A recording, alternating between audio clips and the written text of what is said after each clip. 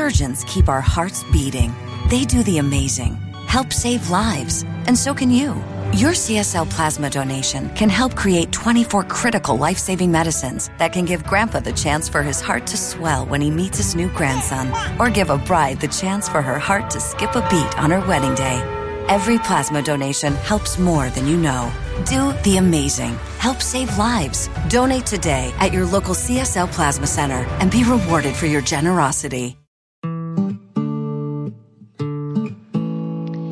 Hello, welcome to Let's Talk About It with Taylor Nolan. I am your host, and I'm here at WeWork in Santa Monica, continuing the Bachelor theme, and I'm here with a special guest. I'm getting his undivided attention today, which apparently is a special thing. So thank you, Dean, for giving the time to the pod today. Hey, thanks for having me. How many people have you called a special guest so far today? A few. But you're all special. Everyone's special. You're special, too. You're all special in our own ways, you know? True. Sorry, I won't cling the chair around anymore. It's okay. We're getting comfortable. How are you feeling today? I'm a little sick. Just taking it easy. We just got back from the gym, so I'm sorry if I'm in my gym attire and sweaty, but... It's okay. This is why this is audio only. You can look however you want to look. Didn't want to keep you waiting too long, so... Yeah, appreciate it. Yeah. So there's so many things that I would love to get in with and talk with you about. I mean, from being on Rachel's season of The Bachelorette and from being on Paradise, we've learned a little bit about your background in your family life. Your mom passed away from cancer, and have an unusual family dynamic, some conflict there with your father, and just overall relationship difficulties romantically. I have a lot of difficulties. We all have difficulties, but yours are just that's a bit of an understatement. Done very publicly. But you touched on something right before we started recording, and that was saying that you have difficulty expressing empathy, and that is something I think we should totally let's dive into it. I'm definitely down. It's funny because we had a relationship therapist on my podcast maybe 2 or 3 months ago, maybe longer than 4 or 5 months ago. Mm-hmm. And she was she leaned into me and she's like, Dean, what's your biggest fault in relationships? And she was fully expecting me to say something along the lines of, I don't, something very trivial, right? Mm-hmm. Something super unimportant. Yeah. Sometimes I don't put the toilet seat down. But I leaned into her and I was like, I think I struggle with empathy. And she looked at me and she was like, okay, but what else do you struggle with? wait. Right. And so we didn't really get to expand on it much, but it's something that I've been pretty well aware of for some time. I think even since I was probably preteen. And yeah, I think like we just briefly discussed before jumping on the podcast is I think that it definitely kind of inhibits my ability to fully dive into a very successful romantic relationship. Mm-hmm. But it's I don't know. I want to work on it, and I've tried to take the steps necessary to continue to work on it. Mm-hmm. It just is a lot harder to work on something like that than you think. Yeah, it is. And I think one of the hardest parts about expressing empathy and practicing it, feeling it, is the vulnerability of it. Yeah. Well, what do you mean? In what aspect? To be empathetic, to express empathy towards someone else, you are putting yourself in a position where you have to be vulnerable. Mm-hmm. In order to relate to what someone else is feeling, you have to be vulnerable and reach that place within yourself. Mm-hmm. It requires you to be somewhat subjective and to dig deep into for sure a feeling that you can relate to. Right. And I think that's what I struggle with a lot too, is it's difficult for me to put myself in someone else's shoes, no matter who it is, mm-hmm. whether it's someone going through a loss similar to what I had as a child, whether it's someone going through something completely different, that's kind of just asking for, some a shoulder to lean on, a shoulder to cry on, whatever it is. I'll always be there for them, and I'll always do what I can in order to comfort them. But in those moments, I'm always kind of awkward, and I don't really know exactly what to say, mm-hmm. or how to appeal to their, their whatever, their pathos, whatever it is. Mm-hmm. And it just is. It's been a common theme in my life, I feel like. Mm-hmm. Yeah. Well, when someone's experiencing something difficult, mm-hmm. and they're expressing a very vulnerable emotion, maybe they're crying or mm-hmm. they're expressing this sense of hurt, I'm picking up that it makes you a little uncomfortable. Super uncomfortable. But again, like it makes me uncomfortable to do those things myself. And even when I look back, at my life, I have always been a very like logical person. And, you know, obviously you could skew either way, logical or emotional. And I think that I skew probably too far to the logical side of things, which is not good. You know, obviously you want to be somewhere in the middle. It's probably a happy medium. I remember once when I was 10, one of the most drastic moments of my life, or one of like the most significant moments of my life that I consider to be super influential, I guess. I was 10 years old. We were riding bicycles, me and my best friend, and he was like 10 feet in front of me. His bicycle fell over and he got ran over by a truck, and his head like exploded outward. And I remember like sitting behind him, and I saw it happen. And like I pulled my bike over and I sat on the grass, and I was like, I should probably be crying right now. Like I should probably be really upset about this. And so like I started crying, cried for like 30 seconds. And I was like, well, why am I crying? Like I can't really do anything to change this or fix this. So like I should probably just stop. And then like everyone was like rushing over, like, oh my God, Dean, like, are you okay after seeing that? And I was like, well, yeah, but I guess I should act more upset. So I'm going to start crying again. And so that's always been like a common theme in my life, where it's always like, I don't know. I just feel like logic and reason prevails. Honestly, a lot of times for worse than like, I don't really let my emotions get the best of me. And there are moments where I get emotional. Like obviously after my mom passed away, I allow myself to succumb to my emotions. My best friend in college passed away. I allowed myself to be a little bit more emotional then. And it's a very rare occurrence for me, you know? It sounds like it's when you feel like you should be emotional that you allow yourself space to feel those emotions. Yeah. But again, I hate like having the outward influence of being like, okay, like when I was 10, I was like, okay, like these people think I should be crying, so I'm going to cry. Yeah. You know? That there's like, you feel like there's this pressure that in this situation, this is what should be happening. Right. This is what my reaction should be, but you don't actually feel that. Right. Well, and that's what I'm saying. That's why I think I struggle so much with empathy, is because I struggle so much to even be emotional within myself. And then to, I guess, feel that for someone else is obviously an added challenge, an added filter that makes it even more challenging for me, I think. Yeah. Because, I mean, you watched this friend when you were 10. This person, I'm assuming, did not survive. No. He was killed on impact. Yeah. Yeah. So there's layers to that. There's definitely some shock there at first, I'm imagining. And, so, you know, it's hard to even say how someone should feel because it's all subjective. And everyone's going to experience things very differently. And there's like layers of trauma even that cause us to react in ways that wouldn't necessarily be predictable. So I can totally see where for you, you know, you have this experience and then you're kind of like, whoa, I think I should be feeling this. So like, let me find that piece so that I seem like a normal person, you know, and so that people aren't like putting the attention on me, and so that I'm not even feeling even more uncomfortable. But I mean, yeah, that's like it's a big issue. That's a hard place to be, because how you do connect with people is through vulnerability and is through, you know, being able to connect emotionally frequently. Absolutely. And I don't ever really have an issue with sharing my experiences, but it's the uncomfortable things. And it's the uncomfortable things, sure. And a lot of times it's a lot of people maybe don't fully grasp I think that people struggle to empathize with me as well. And so it kind of goes both ways. Yeah. And so when people struggle to fully understand the scope of everything that I feel like I had to go through, which again, I don't necessarily think it was bad, whatever, like there's much worse things out there. But still, it's your almost experience was also a difficult experience. Sure, absolutely.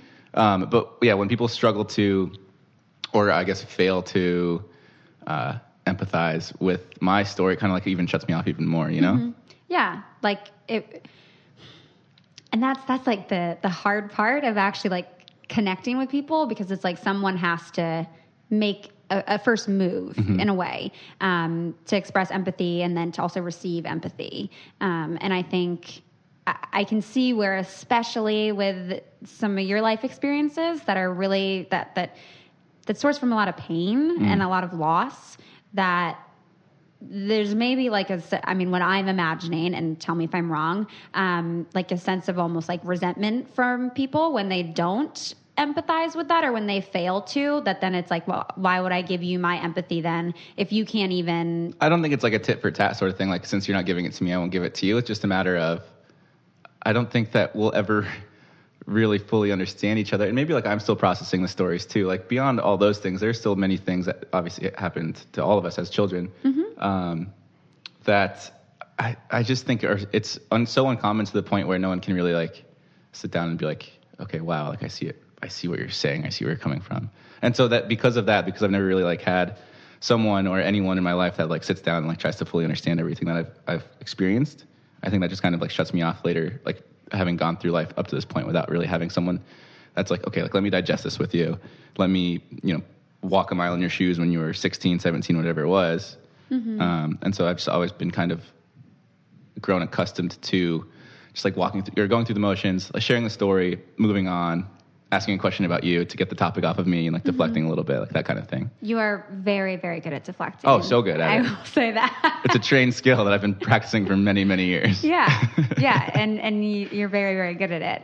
At the same time, too, it's beneficial because people love talking about themselves, myself included, and I'm sure you to some extent as well. But generally speaking, I think on average, people love talking about themselves. So if someone's curious to know about you, you answer the question, and then you turn it back around on them, and they can talk for 30 minutes. They'll ask you a question, you talk for 2 minutes, you turn around back around on them, and then they walk away from that conversation thinking like, oh, wow, that was a great conversation, when really they were just talking about themselves the entire time. And it's funny because you can tell the interest someone has in your story by how much they allow themselves to talk about themselves without bringing it back and being like, oh, look, that's interesting. Let's open up that a little bit more, that kind of thing. Yeah. Do you ever experiment with continuing to talk about your story and not deflecting it back onto them? Well, I never like bring it up out of the blue, but I'll share tidbits of things that I've experienced in my life if it comes up naturally in conversation. But I won't like be sitting on the couch and be like, hey, by the way, like this happened to me when I was, whatever age. I don't think many people really do that, but no, but I think there's like a way to go about being like, yeah, like I don't know if you know this, and like I want to share it with you, and I would like never maybe do that. Process it. Never in a million years I would never do that. I don't know if you know this about me, but because there are a lot of things that people don't know about me. My close friends, like maybe they have an idea, but especially publicly, like no, it's like not even scratch the surface. Mostly because no one's ever asked the questions. Like even when I talked about the passing of my mother on Rachel season, like that's just one dimension of all of the things that I consider significant in shaping me to be the person that I am today. And the only reason that got brought up was because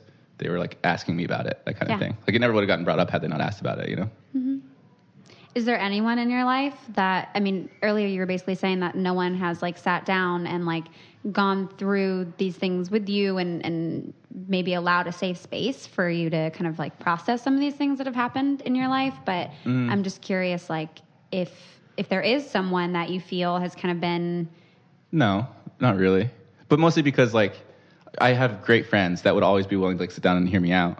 But until they like no one would ever be like, all right, Dean, like let's talk about everything, Like it's just a matter of I don't have the interest necessarily in sharing it because it just seems kind of unnecessary at times. I have my therapist. I haven't seen her in a couple of weeks, but obviously we talk pretty candidly about everything that's happened to me, and even her, like I've been seeing her for like 3 or 4 months, and she still has a lot to learn about me. But now, did you ever go to therapy before the show? I went once after my friend Hunter died when I was 10. I went once after my mom died when I was 15. Like for just one session each time? It's just like, it didn't really, I don't think you can get anything out of therapy without going on your own free will. So after my friend Hunter died, my mom was like, all right, you're going to therapy. Like, obviously this is a traumatic experience. We want the best for you. We want you to be like mentally healthy and happy and all that kind of stuff. So we're going to try it out. Tried it, didn't like it. After my mom died, my dad was like, okay, like obviously you're super upset. Like let's go see therapy and like see if it helps you. And I was like, no, like this sucks. I hate therapy so much. But then like obviously 6 months ago or so after Leslie and I broke up, I was like, well, I got some issues. Let's go talk about these with someone. And therapy's fine. I'm definitely getting more out of it now than before. But I think one thing that I don't necessarily like about it that I've experienced is my therapist tends to agree with me too much. You need someone that's going to challenge 100%. Yeah. I'll like say something. I'll be like, this happened and this is how I reacted. And this is the aftermath of that. And she's like, oh, yep, I see that. That makes sense. It's a very logical reaction that you had. I'm like, okay, well, no, like tell me something else. Yeah. I don't know. You definitely need someone that's going to challenge you a lot. And I think one thing that your therapist is probably doing is attempting to validate your experiences and provide you with some support, because it sounds like while you do have some support in your life, you don't necessarily reach out for it when you need it. Right. I don't, yeah. Or when you want it. I don't think I ever You kind of wait for people it. to like ask the questions. Because I almost think that like sharing my story is a burden on someone else too, unless they're like genuinely interested in hearing it. So I just had a conversation about this recently about sharing parts of your story with other people and feeling like it's going to be a burden on them. So I disagree with that. I don't ever feel like sharing your story with someone else is putting a burden on them. One reason, because oftentimes you will find that that person can relate in some shape or form to whatever it is that you're telling them. That's part A. Okay. Part B is that then allows them to either process their experience more or to find that place in themselves where they can empathize with your experience. Right. So benefiting them, benefiting you. Okay. Third, once that happens, then you guys are both connecting. More so than before, sure. Yeah, and so by you actually sharing your story with someone else, it's not necessarily a burden on them, but that it's a point to allow you guys to both actually connect. Okay, in addition to being a burden, though, I also hate how sharing something, a story that has affected your life negatively, almost is then you seeking sympathy from them for future things. You know? Like, oh, because this happened to Dean, I'm going to be nicer to him, or I'm going to do this because of this experience that he had. And I don't want that. Like, I don't want anyone to be like, oh, I feel bad for Dean. I never want anyone to feel bad for me. So there's fear in sharing your story in the first place because you don't want sympathy. Right. What you do want is empathy, because empathy is connecting. Sympathy is disconnecting. Sure. So do you know what I mean by that? Well, I know empathy is, yes, I understand the difference between empathy and sympathy, but I'm just trying to process it right now, I guess, on the spot. Yeah. But yeah, I mean, like I said, Do you get what I mean though? Like with how it can be seen as not a burden, like the reframing I fully of that. agree. I fully agree with that part of it. Yeah. But another point that I don't like sharing is just because I don't want people to be like, oh, like I feel bad for you. Yeah. I don't like being felt bad for. Yeah. No one likes that. Right. And especially, I mean, as like a masculinity thing, I think that plays a part. I don't even know if it's a masculinity thing. It's just a humanity. I think it's like an ego thing. Sure, I guess. And like I have been afforded so many advantages in life just being a tall white male. As shitty as it is to say. Yeah, no, I'm very advantage. happy that you have acknowledged that, because. And so for me to like sit here and complain about my life is just bullshit. I think to me be like, oh, like I deserve this because this happened to me. No, it's like I literally have an advantage over 90% of the world because of my skin tone and because of the Y chromosome that's in my DNA and because I'm over 6 feet tall. And also being cisgender and straight and all those other things. Sure, but I think that's wonderful to acknowledge that and to have an understanding of that. But also then you are belittling what your experiences are and you are invalidating yourself. Do you see that? I understand the invalidation of it. It's just like, I think. And that's also why your therapist is like, oh yeah, that makes sense. Why? Because she's trying to like validate your experience. Okay. And I think it's like you are then essentially, before you're even sharing a story with someone else, you're already like invalidating yourself and basically telling yourself to like suck it up because it could be worse. Absolutely true. Well, and because I feel bad complaining about stuff because I don't have any place to be complaining. But I don't think that even in you sharing your story with someone that A, that it's you complaining, or B, that it's you becoming a burden, because the shit that you've experienced is like real life shit, Dean. You're not like, oh my God, I hate that I had to do the dishes today. Like maybe sometimes you are, but for the most part, when you're actually getting vulnerable and sharing that with someone else, no no one is going to see that as, oh my God, Dean's complaining that he watched one of his close friends die in front of him. That's fair, I guess. I always just kind right? of, to relate it to an extreme example of, obviously, like that's severe, this is not severe. It's like when someone hasn't eaten 7 hours and like, oh my God, I'm starving. It's like, no, you're not starving. You just haven't eaten in 7 hours. There are people across the world that are actually starving that haven't eaten in 2 weeks. Yeah. Like, that's just what I'm saying. It's like, I don't know. It's just a difference of comparisons. Yeah, absolutely. There's a spectrum. There's a spectrum for sure. I just think, but in terms especially of like, us as Americans, like we're super entitled. And I feel like for us to complain about anything is just such a silly concept to me. Yeah, but I don't think that, I think that when you are nourishing and developing your relationships and deepening them, you're not doing it through complaining, you're doing it through sharing your story. And regardless of if that story has some privilege in it, it still is your story. And there will be parts of it that people will connect with. And I think you start to, again, your highly skilled deflection occurs even through this like acknowledgement of the privilege. I'm pretty good at deflecting. Yeah, there's layers. I know. There's some layers to the deflecting. Yeah. Well, I'm working on it. You are. You're working on it now as we talk through this. It definitely comes and goes in waves, where moments where I'm like, oh, like I definitely need to fix this. And then like, I know a wave comes. I'm like, all right, no, it's fine. I don't need to fix that. Like, that's just who I am, blah, blah, blah. And then a wave comes back and I'm like, oh, no, I need to fix this. Like, let me work on this. And it's just, it's hard to pinpoint like the mental, I guess, shortcomings or the things that we need to work on mentally, to identify them and then to take action in improving them is a very challenging task. It is. And I think it's important to remember that like none of that happens overnight and that you can make mistakes throughout that process and it doesn't necessarily take away from any progress that you're making. Which is challenging for me too, because I'm very short-sighted. I'm impatient to the point where I'm like, okay, I have my sights set on something and I want to accomplish it and I want to accomplish it as quickly as possible. And like you said, mental things don't get accomplished overnight. And so it's like if things don't happen quickly, when I'm definitely like trying and putting forth the effort, then I almost kind of like lose sight of the things that I was trying to improve upon.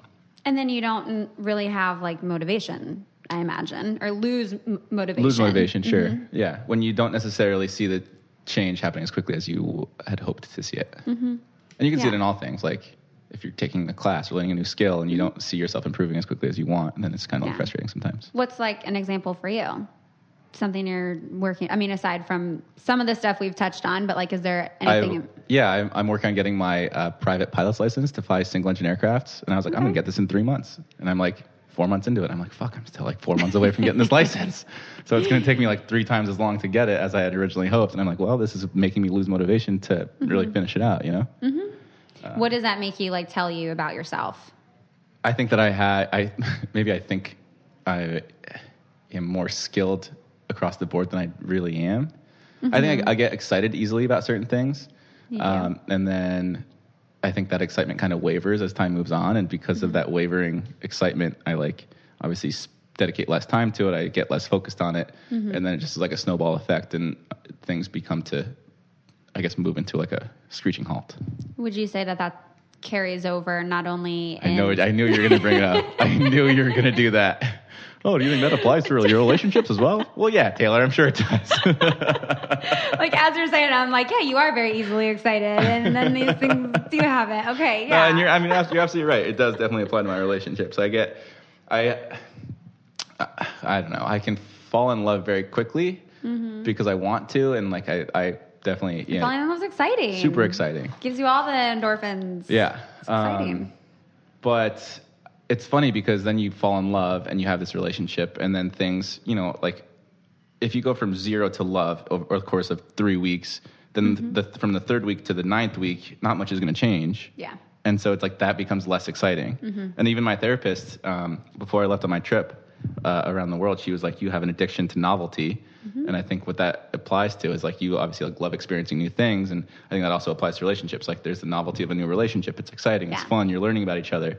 And then as things start to like level off, where most people are like, okay, like now I'm in a successful, happy relationship. I feel content. I have safety. There's security. And then I'm like, this is the same thing that was going on yesterday. Like this is kind of, getting stale in a sense. So I don't know. Like I'm all messed up in the head. I know I've got a lot to work on. I'm curious if you've like experimented or done research or talked to people or have any knowledge over like the different forms of relationships, like a polyamory or like. I would never ask anyone to be in a polyamorous relationship. I don't think I'd be capable of being in one of those.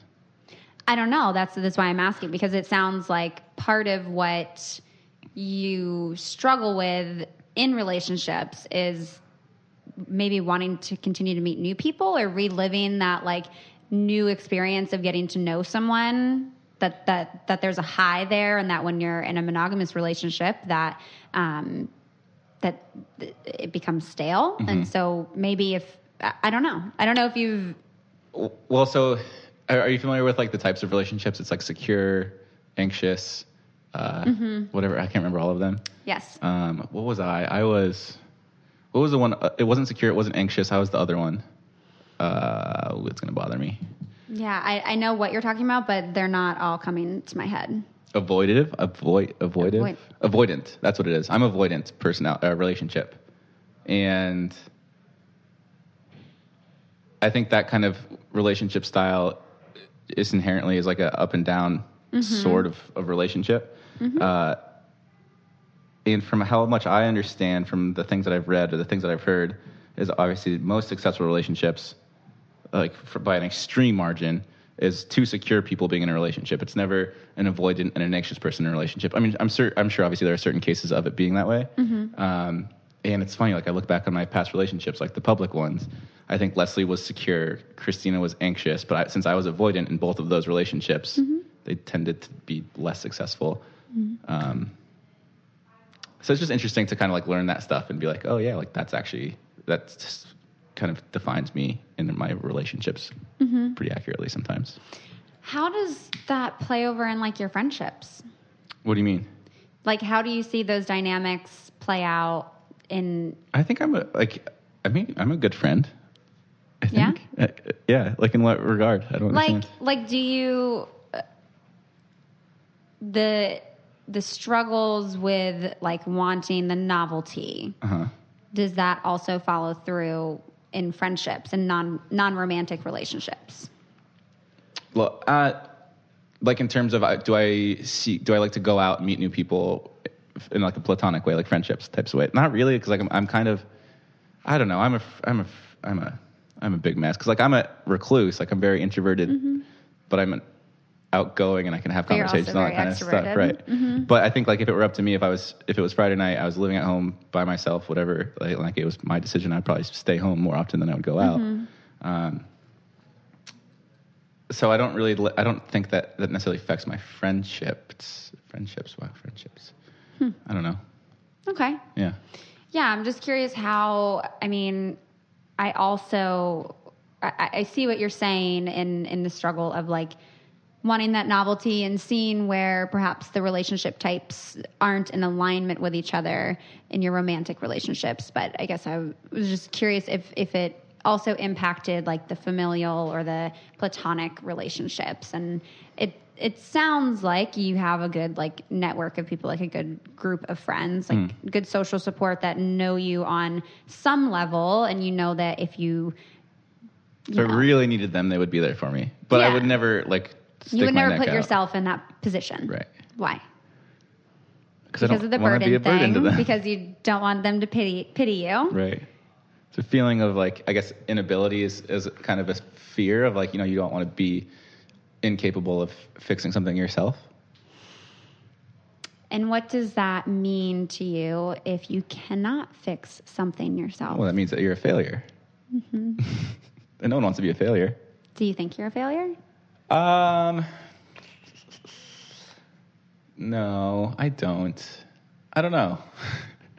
I think if it was more specific, like it's hard to assign failure just generally to my life. Yeah. Well, then I would hope that would be a no. No. I'm like happy. I mean, I've definitely gone through fits of depression and anxiety and all this kind of stuff, especially post the show. Of course, I think I would say majority, if not all of us, struggle with that. Some better than others. But yeah, I mean,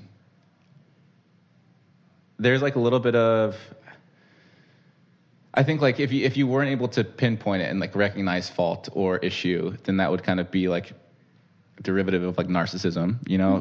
But like the fact that I think so many people are like willing to be like, okay, like this is my issue, this is my problem, I'm going to either seek help professionally or through my friends or whoever it might be. I think that kind of like derails the narcissistic approach to it. But I don't think I'm a failure. In relationships, I've been a failure. It's interesting that you bring up. Have you tried any other forms of relationships? Because typically, that's what I would say. If something isn't going right, no matter what it is, whether it's relationships, maybe you're trying something at work. What's that Einstein quote? The definition of insanity is doing something over and over again, expecting different results. Yeah.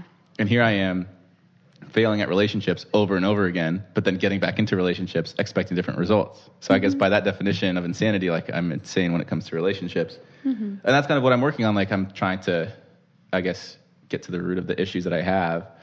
And it's been kind of eye-opening. I haven't like really fully been single since going on Rachel's season, you know, because like obviously I dated Rachel for the weeks that I was on the show. There was a 3-week gap between that and going on Paradise where I was, I guess single, but still like learning a lot. And then I went on Paradise, dated Christina, then dated Danielle, and then dated Christina, and then dated Danielle, and then broke up with Christina, and then dated Leslie. And then, so now it's like for the first time in a year and a half, however long it's been, I'm like actually single. And it's like, it's finally kind of nice to be able to like look back at it and be like, that was interesting. It was a wild ride, but now I can like fully focus on the things that I feel like I need to focus on to be a better person moving forward. Yeah. And just being more brutally honest, like I've told girls like, hey, like listen, just so you know, like I have no place to be in a relationship right now. And like, I just want you to know that like, there's no reason for me to even like attempt to lead you on in any sort of way. And it's just been an interesting experience. Yeah. And so is that how leading on got brought up as a, I was just yesterday. on Dean. Yeah. I was just on Dean's podcast, Help I Suck at Dating, the other day. And part of what they were talking about was leading on versus mixed signals. That's not how it got brought up. Actually, Jared presented that idea. Okay. Cause he was arguing with Ashley, but yeah, I mean, I think I'm happy for you that like you feel good about having this time to yourself and being able to like explore this other part of you and just like reflect on the wild ride that has been the last like year and a half or so. And I think, you know, I think people often are like, well, if you're not in a place to be in a relationship, then you shouldn't be dating. And to me, I wholeheartedly disagree with that. I think there's a lot that we can learn through our interactions with other people. And especially if you're upfront about that, then I think that can lead to some really great like growth opportunities on both ends. So upfront about entering into a relationship knowing that you have things that you both need to work on? Is that what you mean? Upfront about like dating someone and being like, hey, like I enjoy hanging out with you and I enjoy seeing you, but also like I'm not in a place to be in a relationship. Sure. I'm not hanging out with you in an attempt to work towards a relationship right now, towards a committed relationship with you. I mean, there's definitely something to be said about you're not going to be able to really fix the shortcomings you have in relationships unless you try to fix them in relationships, right? Yep. Like that's where you like really actually put those things into practice. Right. That's a lot of trial and error. So you're working on that trial and error. Well, it's kind of like a catch-22 in a sense too, where it's like I don't want to bring someone into my messy life while I'm trying to figure it out. But then also, by doing that, I'm not allowing myself to fully identify and fix the issues that I have in those relationships. And all our lives are messy. Some are more messy than others. Some are more messy than others, but the magic is in the mess. Yeah, the magic is in the mess. That's where you learn. All the struggle leads to strength and, you know, new insights and all of that. And I think that's like a very difficult place to be, but it takes a lot of courage to be in that place, like to actually sit in that place.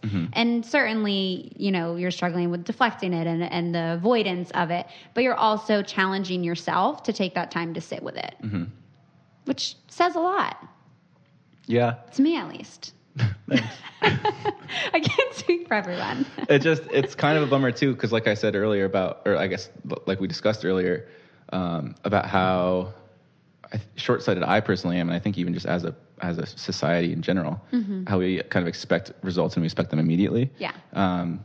You know, you identify these issues and you're like, okay, well, like how long can I be in this limbo phase of figuring myself out before I like really need to have it figured out? Like even after going on the show the first time, I was like, okay, cool. Like I'm going to take a year off of work. I'm going to like just have fun, focus on things that I'm interested in. And then after a year, I'll have everything figured out and like get back to either working as a recruiter or like pursuing my passion. I'm not sure what it's going to be yet, but I know in a year I'll have it figured out. And then obviously 18 months after the fact, I still haven't necessarily gotten to that point yet. And so it's like you almost like set yourself up for disappointment. How does that make you feel? The fact that I haven't figured it out yet? It's disappointing. Yeah, it really is. And it's funny too, because I always have this, I make this argument every once in a while of like when we're kids and we're in middle school, and you know we're like looking at the world through rose-colored sunglasses or whatever. And I remember I was like 12 or 13 years old. And I was like, I'm gonna get married when I'm 23. I'm gonna have 4 kids by the time I'm 29, 30 years old. And all that does is like the day you turn 23, you're like, well, shit, definitely not any closer to getting married. Yep. Turn 27, well, definitely don't have 4 kids yet. I guess I'm a failure to my 12-year-old self. Yeah. And a lot of it's, I think, pressure put on us by society and like all these things, like, oh, like you need to get married to have kids, to be happy and like be considered successful in your life. And it just doesn't really end up working out the way that we ever really expected to. I'm sure obviously certain circumstances sometimes do, but I think more often than not, it doesn't work out. Yeah. You have a lot of like specific, vivid memories of childhood, like significant, I can't think of the word, but like where it's the short stories, you know, yeah. What's the word? I can't remember. It begins with an A. I think.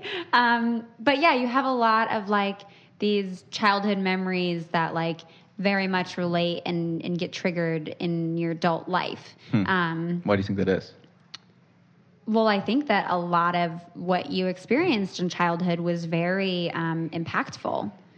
You know, it sounds like from 10, I'm sure maybe a little bit before 10 to, 18 and even early young adulthood, was a lot all in a short period of time to experience. So it's kind of like by the time you start actually processing one event, another event has already happened. And then it's like just kind of a snowball effect of just kind of being in this place of like, I don't know what's happening. Well, there's definitely lots of highs and lows. And it was a short window, I guess the 11 years. Because I would say... That's a pivotal time. Right. And like the growth of who we are. Lots of loss. I got arrested a lot. For else? like what? Just dumb stuff. What did I get arrested for? I got arrested for stealing groceries once when I was 16. That was pretty bad. I got arrested a lot of like underage possession of alcohols. I went to prison once when I was 23. That was pretty brutal. Why were you in prison, Dean? It was one of those things where I had gotten a couple like minor possession of alcohols when I was 20. Just because I like obviously wasn't old enough to be drinking, and I was in college, and I like didn't follow through with like my court order, like I didn't show up to court or whatever. And so I was like driving my Jeep one day in Aspen, and I flipped it over by mistake and like totaled it. And is this no? You totaled different. Okay. I've had quite a few Jeeps in my life.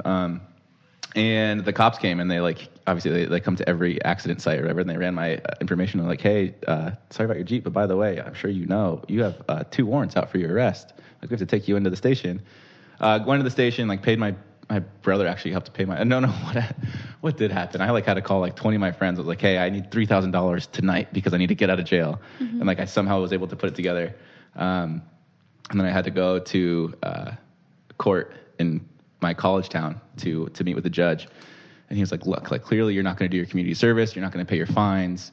So what I'm going to do is order you to be in El Paso County Prison for 3 days. Because like that's the only thing that's really going to be suitable for you. Like teach you a lesson. Teach you a lesson, right?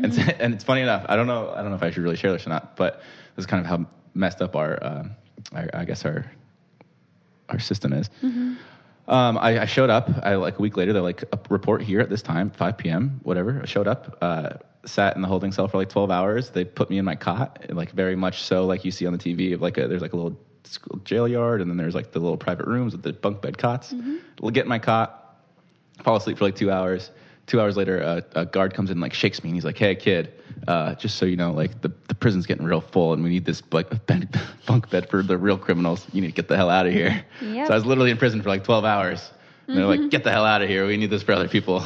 So definitely learned my lesson. Yep. Got a lot of people going in there. Yeah. And what's funny is too, when I got announced on Rachel's season, people were like, a lot of things got published. Like, "Oh my God, he's had all these run-ins with the law." I was like, I was 20 years old. Like, give me a break. You know? Yeah. Interesting. Yeah. That's a story. Yeah. That's a lot of experiences within that 11, 13 year span. Yeah. That like a lot of loss. Yeah. And that takes like a lot of time to process. And I hope that you don't put the pressure on yourself, or like don't, or at least have empathy with yourself, if you can try and work on that. To like give yourself the space and like the grace to be like, it's okay that you don't have it all figured out. And it's like, okay that like, and this is basically what your therapist is saying, but that like, to not be so hard on yourself. Like, even like as you say some of your stories, you're like, "I'm a mess. Well, I'm terrible at this. I'm so bad at this. I'm suck at relationships. I'm a failure." All these things that like you say, like to, in a way, take ownership, but in a way to be funny, in a way to deflect, but like also like shut up. Okay. Like, because it's not that like you suck at relationships. It's that like you've had a lot of fucking life happen, right, but and here's it's hard to deal with. My argument to that is, how long can I use that as an excuse as to why I haven't had a successful relationship? I don't think that the length of time matters. I think that if you're I actually can't be working, 43 years old. Like, what if I'm married at 43 years old and I get in a fight with my wife? I'm like, "You don't understand because my mom died when I was 15. Blah, blah. Like, that's an argument that I shouldn't be using anymore, in my opinion. I'm unaffected presently. Like, of course, it affected me greatly, but like, has no bearing on my life currently, day to day. You know what I mean? It does. Psychologically, maybe like embedded in the core of who I am, but it doesn't excuse anything that I do nowadays. You know what I mean? Yes, it's not something to be used as like an excuse or to deflect from something, but it definitely is a point for someone to understand the impact that it's had. All the things in your story, when you're in a relationship with someone, I would hope would understand the triggers for those things, and to understand to have empathy with you to work through those things, as opposed to like saying, well, you should be over this by now, or like, well, that was years ago. Like, get the fuck over it, Dean. Like, that's not, I don't think that is appropriate to put that pressure on yourself to have all those things figured out. Like, you may be 43 and you may get in an argument with your wife, and you may say, well, you know what? Like, my mom died. And I would hope that then at that point that your wife would step outside of herself for a second and realize that what you guys were arguing about at that point is no longer what you guys were actually arguing about at that point. I don't because think that's now fair. something's triggered. That's not fair to her, though. That's like, I think by doing that is I'm removing the pressure from myself and then putting it onto the person that I'm talking to, like, because of this, and like it almost like makes them feel bad. Like, oh my God, like I shouldn't have said that because of this kind of thing, you know? I disagree. Okay. Because partially, I think if that person really loves you and they really understand your experiences, that it's not going to be, oh God, well, now I have to set this aside, but it's going to be like wanting to care for you and understand. Granted, if you're throwing it out there as an excuse, if you're throwing it out there to deflect something and the intention is clear that it's like you're just not in this right now, like that you're just trying to make it something else, then that's one thing. But if you're like genuinely triggered by something and it's coming up in a natural way, then I don't think that pressure should be put on you, that like, oh, well, you should be over this, or like that isn't relatable. Like it's relatable if it's actually triggered and if it's a part of your experience in that moment. I'm trying to think what my triggers could be. Do you know what your triggers are? I do. One of them was on the show. Paradise, yeah. I remember that. Yeah. Like I will not tolerate someone speaking to me in like derogatory language in a relationship. Like I've been in abusive relationships, and even relationships that I entered thinking would be non-abusive ended up being verbally abusive. And so my boundary, like entering into a relationship, is like, you will not, you know, I have a potty mouth and I'll swear, whatever, but I won't ever be like, go fuck yourself. Right. Or like, fuck you. Or like, shut the fuck up. I won't say those things to my partner because that's speaking to them in a way that's very disrespectful. So that's the trigger. When someone says that to me, and when it came up on Paradise, there's a whole lot of other things involved in that, but like, that's a trigger. Like I no longer hear anything else that you're saying in the rest of that conversation because my head now is stuck in that place. Turns into Charlie Brown and you're just listening to adults talk. Yeah. Yeah. So do you think it's important to identify your triggers? Absolutely. And then once you get a partner, to share those triggers with them? Absolutely. That's a huge part of communication. But see, I almost kind of pride myself in not having triggers. Dean, you're fucking human. You are human. I'm unbothered. Like, so much of what you are like saying is you trying to be like, I'm going to fix everything on my own. I don't need help from anyone. I'm not going to burden anyone else. I'm just going to be like happy-go-lucky, positive influence on everyone. Like I'm going to try to be as least difficult as possible, which means I'm going to not feel these difficult things, which means these really difficult parts of my life I'm not going to put onto other people. But like you that's your story. That's your truth. Like it's you can't change it. Right, but I don't know. I just think that I should be able to figure it out on my own. Who says that? I do. Who told you that? I told myself that. I don't want to have to. Where did that start? And also, I think it's better that way because you're going to have a field day with this one. No, I think it's better that way because then if and when it doesn't happen and you're unable to change it, you can then be like, okay, that's my responsibility for not being able to fix that. No one else's responsibility. And so you're like, okay, I'm not blaming anyone else except for myself for not being able to fix that. And so by putting those issues onto someone else and be like, hey, like I need help with this, which is perfectly fine to do. Like anyone could ask anyone for help. I'm an advocate for that. Just not for yourself. Just not for myself. And if I'm like, okay, I'm going to give these to you. If you don't fix them, then you're a failure. But no, it's just going to be like, I'm going to work on these myself. I hope I can fix them. If I can't, then that's on me. You know what I mean? Yes.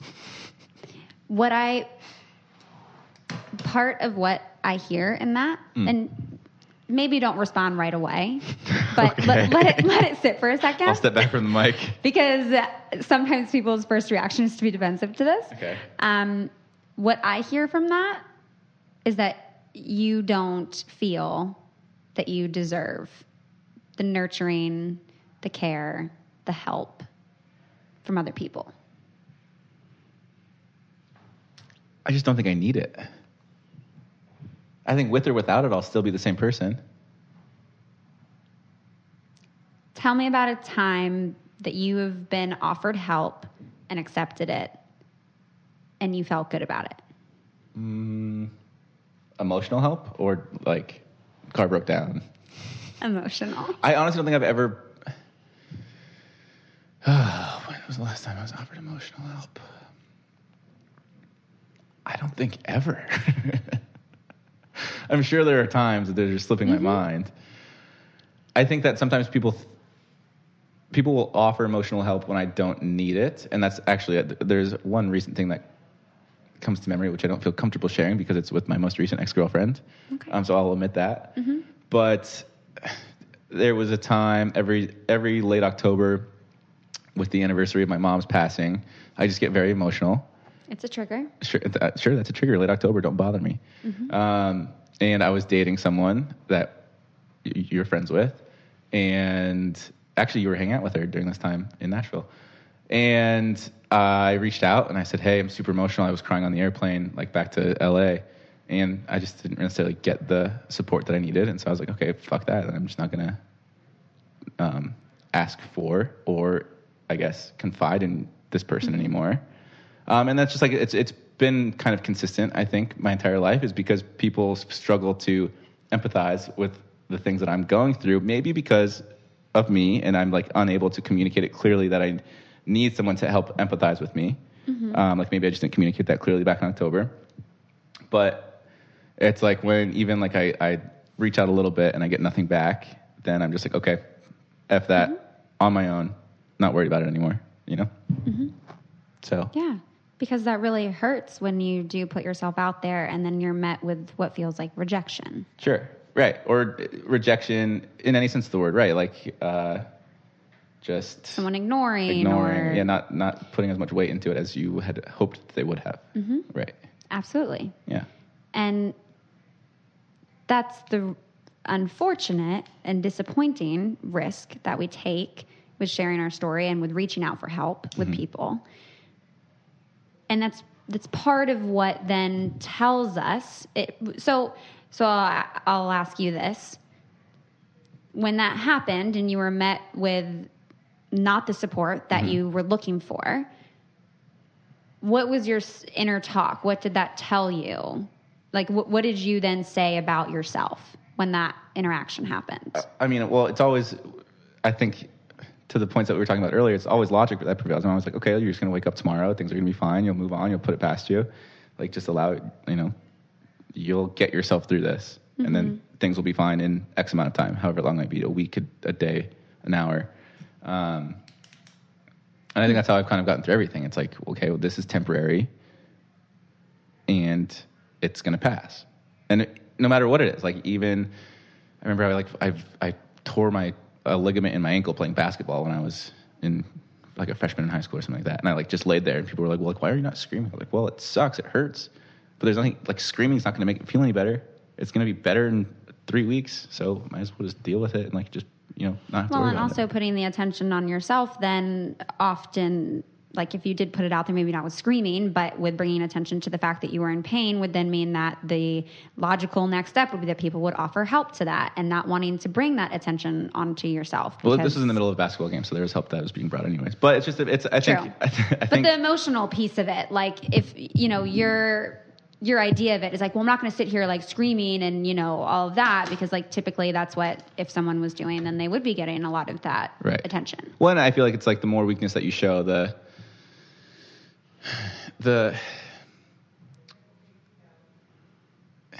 I guess the more people are willing to like reach out and help you, but the more you're setting yourself up for disappointment because they won't necessarily be able to help you the way that you feel like you need to be helped.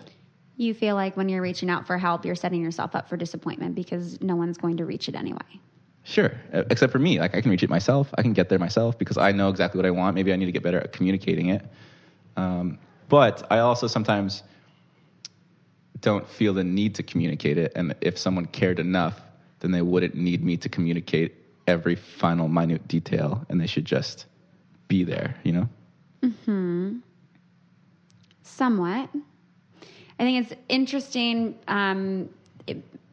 All this makes me think part of the conversation that I had with Kendall, and I don't remember if this was on recording or not, but of why empathy is so important. And actually, this conversation was with Sienna as well.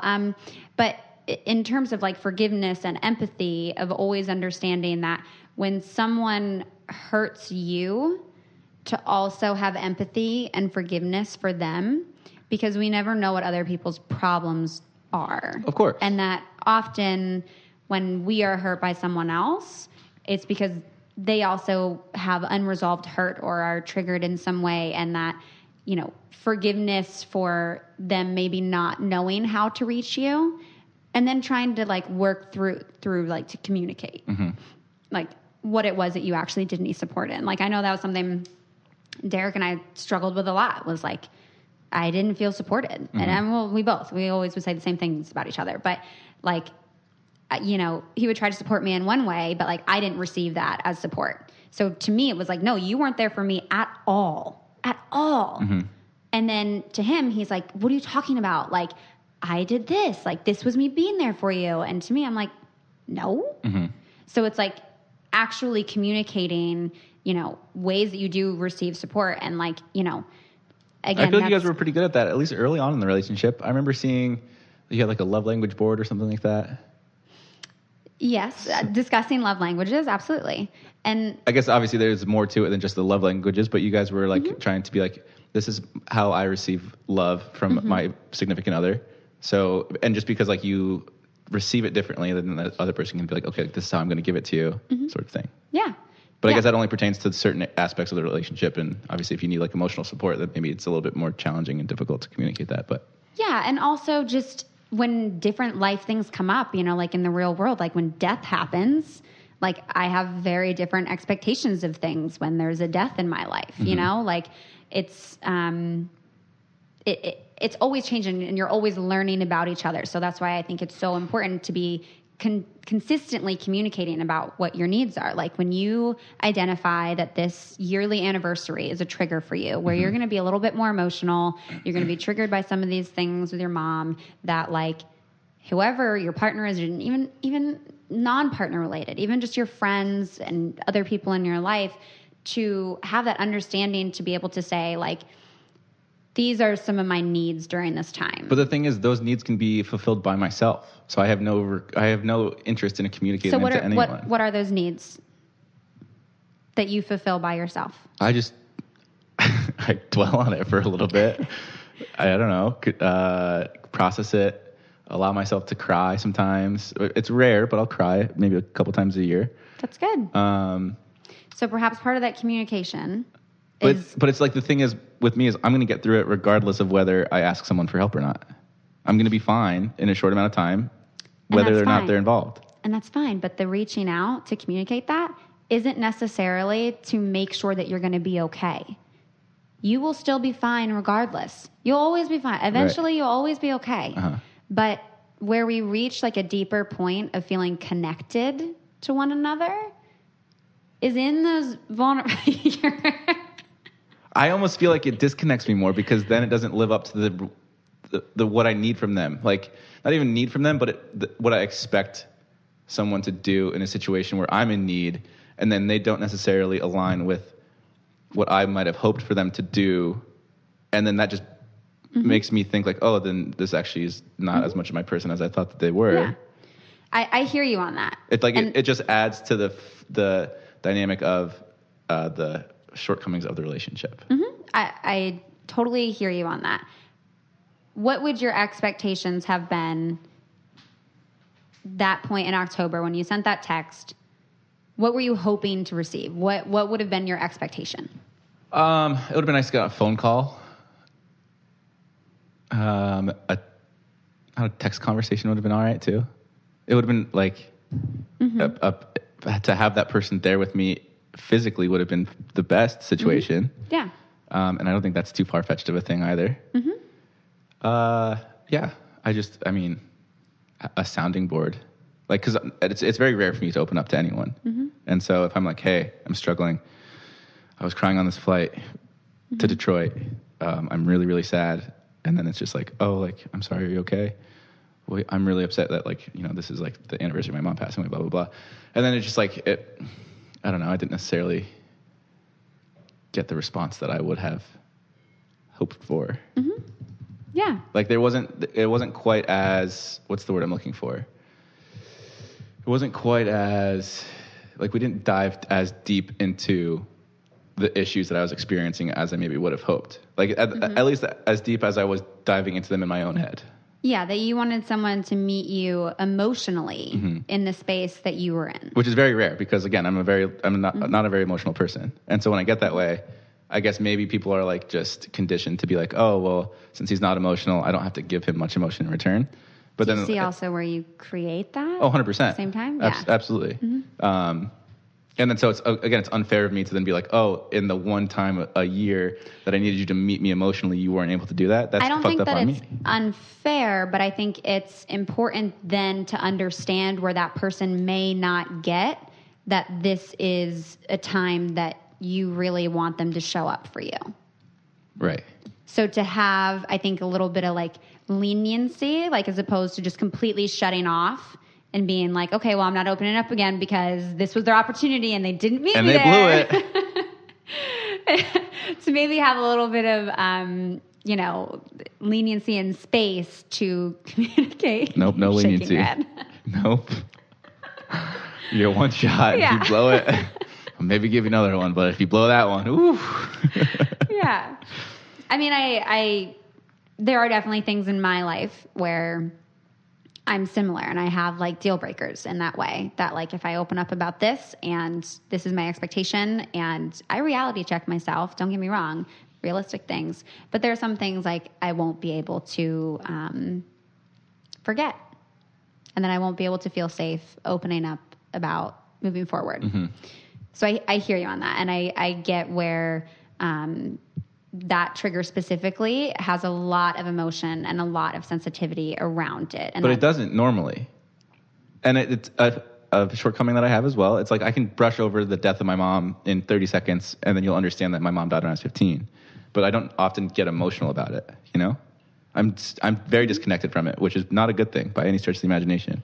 Well, it sounds like, again, people feel uncomfortable asking questions about that because it's death and it makes us feel uncomfortable, and we don't want to be prying, and we don't want to make you feel uncomfortable. So then we're not asking the questions, and then you don't want to make the other person feel uncomfortable. So then you're deflecting so that then they don't have to ask the questions. And then we're all just avoiding all the conversation. And then we're just sitting there in silence. Yeah. Yeah. Yeah. Yeah. It's unfortunate.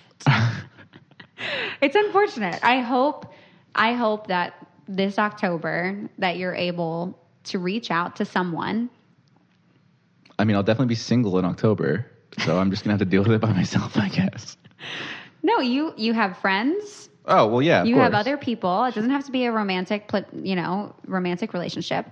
I hope you find one person to reach out to in an emotional state. There's a 0% chance that happens. Hey, by the way, what year is it going to be this year? This is the 11-year anniversary of my mom dying. Is it 11 year? Yeah, 11 year. Be there for me. I just would never do that. That's just not who I am. It would be nice if someone like reached out and be like, hey, it's a tough day for you, man. 11 years ago. I just want you to know, like, I'm here for you. I love you, blah, blah, blah. I don't want to have to be like, hey, look, I need this right now. It just. But now you're expecting someone to know something that they don't know unless you tell them. I've told people about it. It's just if they choose to remember it or not. It's a hard expectation to put on people, though, when everyone sure, has but their own... if they choose not to remember it, then maybe it just wasn't important enough for them to then be like, okay, that's something that's worth remembering. I'm going to reality check you on this. Okay. That this might be somewhat... Certainly for the people that are very close to you, I would agree they should know. But I think some of the people that you're developing relationships with or don't have super deep relationships with, that I would encourage to have a reminder to them, you know, giving them at least. But it's like seeking pity by doing that. No, I think there's feel a way. Feel bad for me. No, it's not. It's not a feel bad for me. It's a, hey, I might need some time because this is a heavy week for me. Or hey, like this is, a heavy day for me. It's so out of context, and it just seems so unnecessary. Like, oh, hey, I'm going to stay in my room all day tomorrow because my mom died 11 years ago on that date. Today I need a day. But with the context, there's just no point in saying that. This is the anniversary of my mom's death, and I need a day to myself. But when it just is out of the blue, it's almost like, why the fuck did you just tell me that? You know? You mean like you're not already in communication with someone and you just send them this text randomly? Yeah, or like I'm like trying to like apply it to my roommates, like, hey guys, don't bother me today because Mm-hmm. It's just. You don't like the fact that you even have to address it. Yeah. As a thing, because then it makes other people feel uncomfortable. I'll just like wallow in the corner by myself and get over it. And October 25th comes around, I'll be all right. All of you listeners out here, October 25th, 24th, write it on your calendar. If you don't remember when it comes around, oh my gosh, sending some love, October 24th, 11 years. I'm going to encourage you to feel the feels. I'll feel the feels. Yeah, feel the feels. But I won't express the feels to anyone. I'm going to encourage that at least to one person, you open yourself up to share the space with, whether they approach you or you approach them, or just naturally the opportunity is there. I hope and I encourage that you lean into it in some way. I'll lean into it. We're 60 days away, so I can have a lot of personal growth in those 60 days. You absolutely can. We'll see what happens. You absolutely can. And I'm happy. I mean, first of all, I could continue this conversation all day long. But I'm glad that you are taking the steps towards self-care and towards personal development and challenging yourself, going back to therapy and, having the support of your friends and just doing this introspective work. It's good. And I'm proud of you for it. Thanks, Tay. Yeah, I am. Genuinely. Is there anything else you want to talk about? All the things. So many things. But we have to wrap up for the pod today. Is there anything else that you want listeners to know? No, I feel like I've been rambling on for an hour. About nonsensical BS that everyone's going to be like, what the fuck is this guy talking about? No, your life is not nonsensical BS. Well, it's just, I think on a daily basis, I'm such a contrarian too, so I have a lot of conflicting viewpoints on things. Mm-hmm. And so I'll start talking and the end of my statement completely mirrors, or I'm sorry, is the inverse of the beginning of the statement. That's, again, could be a whole other episode. I've talked about that so much lately where holding of opposites. I hold a lot of opposites in my life, and it sounds like you do too, and it's something we should talk about. I'm just a contrarian, and it's kind of a pain in the ass for my friends and my relationships. I can understand that. I'll step away from the mic now. Where can people find you? The podcast, Dean's podcast is Help I Suck at Dating. Check out the last episode. Well, I guess I don't know when this one's getting up, but I don't know. Taylor was on. I was on it and opened up a little bit more about the breakup with Derek. So if you guys want to hear some of that, it's on Dean's podcast. And Help I Suck at Dating. Follow me on all my social channels, Deanie_babies. We have some big things in the works that I'm excited to share with everyone. And actually, I want to talk to you, Taylor, about something that I want to hopefully involve you in. But yeah, that's it. That's all I got. Awesome. Well, thank you for being vulnerable, even though it's uncomfortable. So done.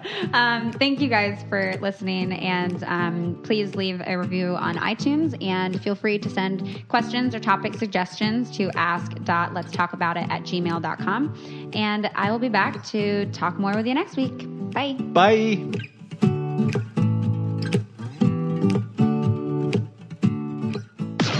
This podcast is brought to you by Wave Podcast Network. Check out all of our shows, including the Brain Candy Podcast, I Don't Get It, Babes and Babies, Coffee Convos, and Let's Talk About It. Surgeons keep our hearts beating. They do the amazing, help save lives, and so can you. Your CSL plasma donation can help create 24 critical life-saving medicines that can give Grandpa the chance for his heart to swell when he meets his new grandson, or give a bride the chance for her heart to skip a beat on her wedding day. Every plasma donation helps more than you know. Do the amazing. Help save lives. Donate today at your local CSL Plasma Center and be rewarded for your generosity.